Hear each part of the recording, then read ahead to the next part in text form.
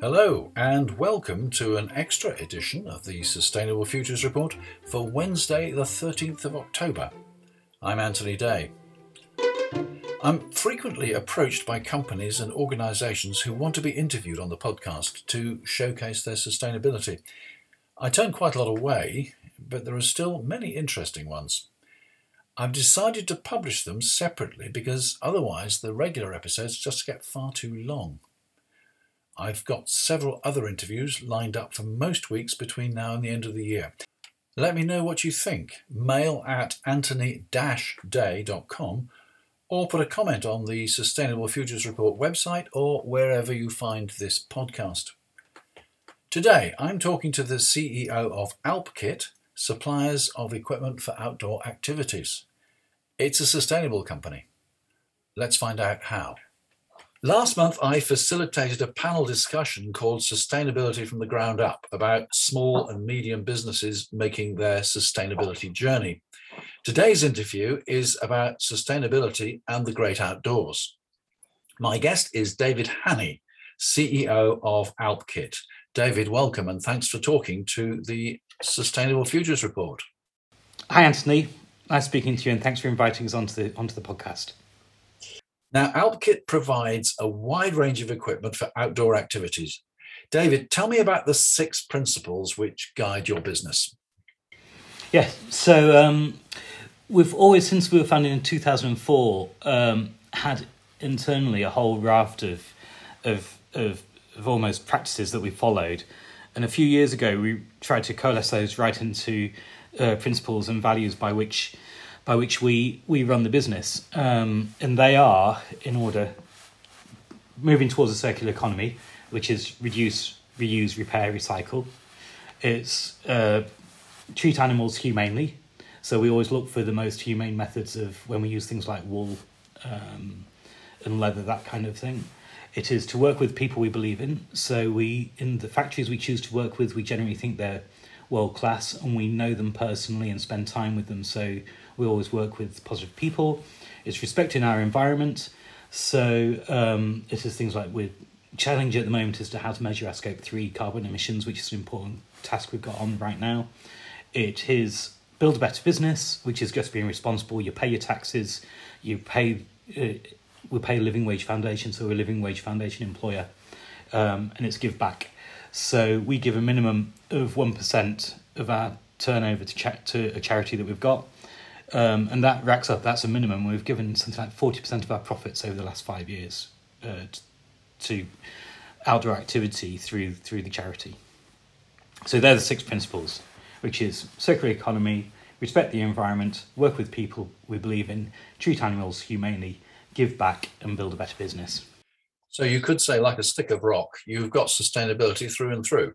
Yeah, I mean, it's something we deeply believe in, and it's what we're about. And almost, we've known about these issues for 30 years. And I remember as a teenager reading Jim Lovelock's book about Gaia. And now, 30 years down the line and you're running a business, we're in the hot seat now.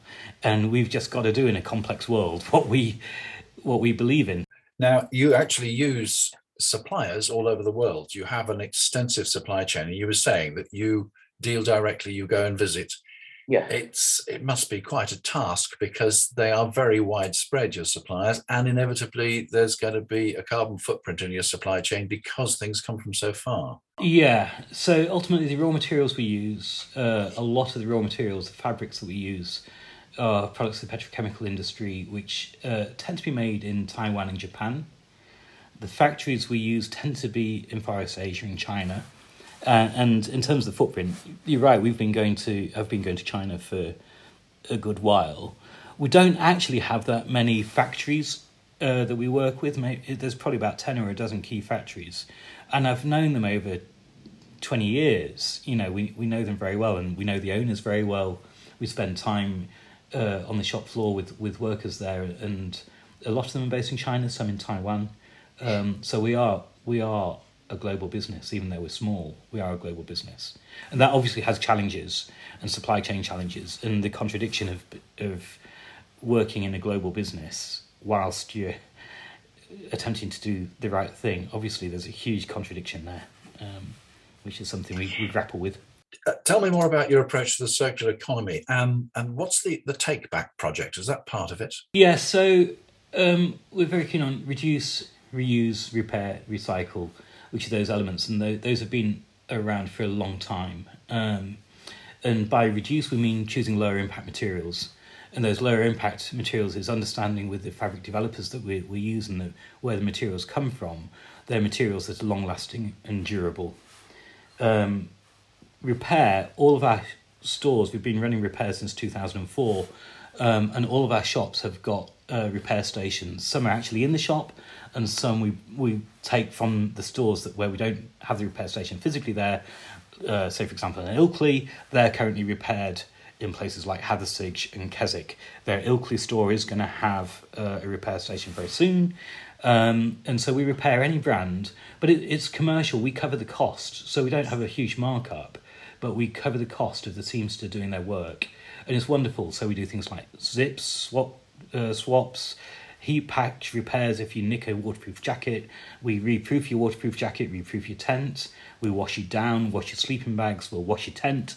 So all the kind of aspects really reinforcing that it's a partnership with Outdoor Product, and the more you look after it, the line is the more it'll look after you.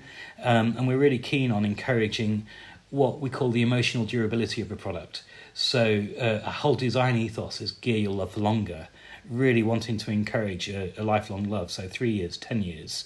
You know, my new tent is now, I bought in the mid-90s, and I still think of it as my new tent kind of thing. So that repair aspect is very important to us. Reuse, through the charity that we set up, we've got lots of connections with people who are desperate for kit. And when I was in Manchester, it was probably 2-3 years ago, and it was November night, and I was seeing homeless on the street, and I was thinking, geez, we must be able to do something about this. And it was a fairly naive view, and the idea developed from that point. But effectively, we've got, through our returns process, the capability to get product from our customers back to us really quickly and really inexpensively. So we take back any brand of product, any product. So we're about to launch Send Us Your Duvets, bedding. We'll take the duvets. And then through the connections we've got through charities, we promise to find a home for it. So it's people like Birmingham City Mission. There's a whole heap of outdoor centres that are desperate for kit. And with the duvets, we know a factory in Hungary called Redown that effectively recycles down and makes it into new bedding products and new outdoor garments that we may use, but also the likes of IKEA use for bedding and Patagonia use. So again, we really like the idea of giving people ownership and being able to take small actions that make a difference. So, and it's kind of when you read a lot about the challenges in the climate crisis we're facing, I sometimes feel a little bit helpless, and what difference can I make? So it's a proper kind of butterfly wings kind of aspect that you can take a small action. Send us your duvets, we'll send them to Hungary, they'll be made into new down, that'll go into bedding, and it's something that you can do yourself. So we don't incentivize through discounts. It's a genuine send us your bedding, and we will recycle it into new. So recycle is almost at the end of the chain. If you can't reuse it, can't repair it, we'll recycle it.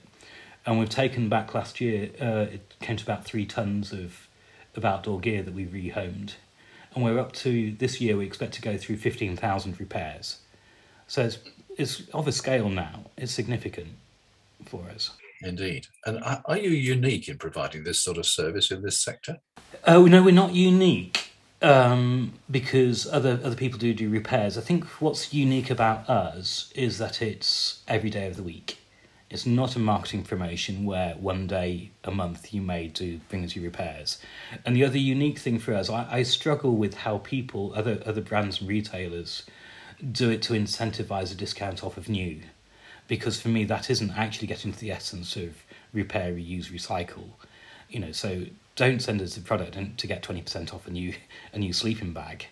That's just that isn't fulfilling what my perception of what circular economy is.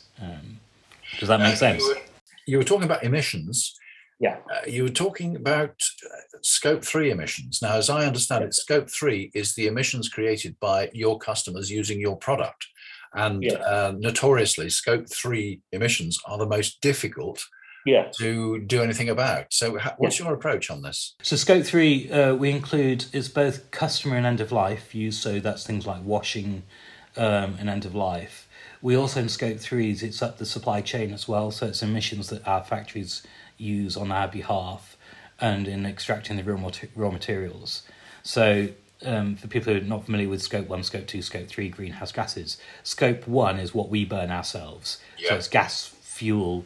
We've got a fossil fuel principally, and we're burning it. It's the emissions that are coming from our assets. Scope 2 is things where we're using energy, which is fossil fuel based, so electricity is a good one, that kind of aspect.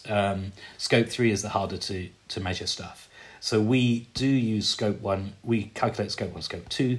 Scope 3, there's a lot of public information actually, and something like 2/3 of a garment's CO2 full life emissions actually come from raw materials in the make stage and shipping it to us.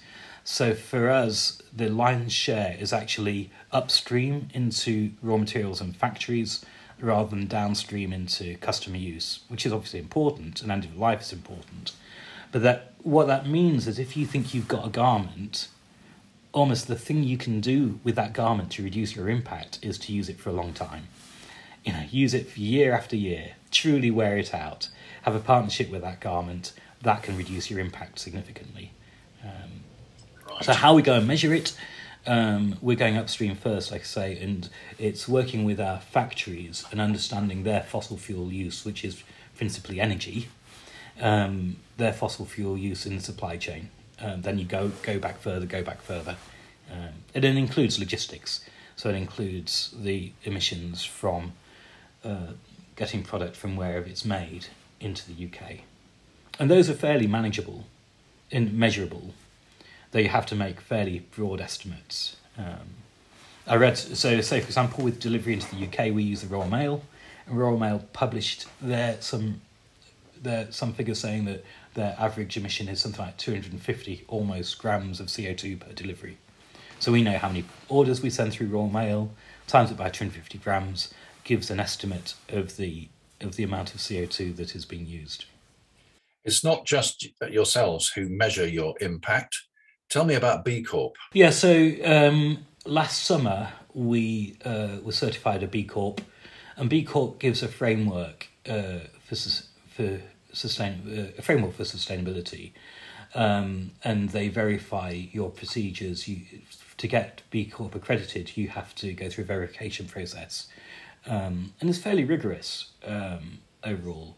And the power of B Corp and the verification is B Corps generally have got an ethos and a mindset across all B Corps where you feel you're working with your kin.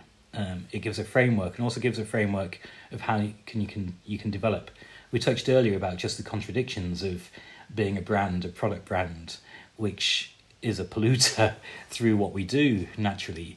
How do you then balance that with things like social justice and things like paying your taxes, being a good business? And B Corp is based. I can see the pathway through the UN Sustainable Development Goals into actions that brands can actually take. And for us as a small brand, I kind of think far bigger, better brains have worked on this than me, so that I really see it as a handrail for things that we can do tangibly to be a better business. And the nice thing about B Corp as well is that a lot of the assessment is publicly available and free. You can just do the assessment yourself, and it gives you a score yourself, so you can see how you rack up, and it can also help how you plan the next development. But to get the accreditation, that's where they come in and verify the results that you've given. Just taking a broader view for the moment, there are always downsides, and one of the problems with outdoor adventures and so on is that some places are overwhelmed to a chronic extent. I'm thinking particularly of Everest and also Snowdon. What can we do about that? when I look at that photo and you look at the great expanse around you, you've got a queue of people just trying to get to the top of one particular peak, and around you there's like a lot of wild wilderness and wild space. And there's something about Alpkit that I think our customers get, that you can see this queue up somewhere, but an Alpkit customer will be somewhere else on their own. And where I live, you've got Manchester on one side, Sheffield on the other, and the history of particularly where I live, for years, for decades, 100 years ago, people were coming out from Manchester on the train to Hayfield, and 3,000 people would come walking at the weekend. We've always had a lot of visitors, and it was the place of the mass trespass in 1932. And still around here on a weekend, if you go around Kinder Downfall, that can be really busy on a Saturday, Sunday, but literally go 200 yards onto the plateau and you're by yourself. So there's an aspect, I think, to a certain extent, the outdoors is big enough for all of us. We've got concentration to hotspots where the infrastructure can't cope. It used to be trains, it's now cars that people come out on, and the car parking can't cope. The toilets in the local area can't cope. The litter collections can't cope. So there are things that we can do through education, through by helping people navigate in places they can walk, and also putting infrastructure in places in the places that people want to go. People want to go to Snowdon, and it's wonderful. It can be a really fantastic introduction to the outdoors and start a lifelong love of the outdoors going up Snowdon. And there is a train and a cafe at the top, so almost we need to put the infrastructure in place because we're bringing people to those areas. So I think a bit of education, helping people come through, investing in infrastructure, because generally the outdoors is good, but also the outdoors is big. Thank you very much for that. Now, as we draw this to a close, just come out a bit further still and look at the broadest picture. Have you any thoughts or hopes for COP26 next month? Oh, what I'd love is government regulation. Phase out the use of fossil fuels, set some stringent targets. I think we all know that the market won't solve this on their own. And know, I heard on your podcast that the financial community is moving and money is moving into renewable and kind of good impact businesses, which is really positive. But we need coherent government regulation to help us. Otherwise, we'll be going around in circles. David Hanney, thank you very much for talking to the Sustainable Futures Report. Good day. Thanks, Anthony. Many thanks to David Hanney. You'll find Alpkit at alpkit.com. I just want to make it clear that these interviews are not advertorial. The Sustainable Futures Report accepts no advertising, sponsorship or subsidies, and I have total editorial control. Of course, I'm always grateful for the support of my patrons who pay a small monthly contribution to help me cover my costs. If you'd like to join their number, you're more than welcome.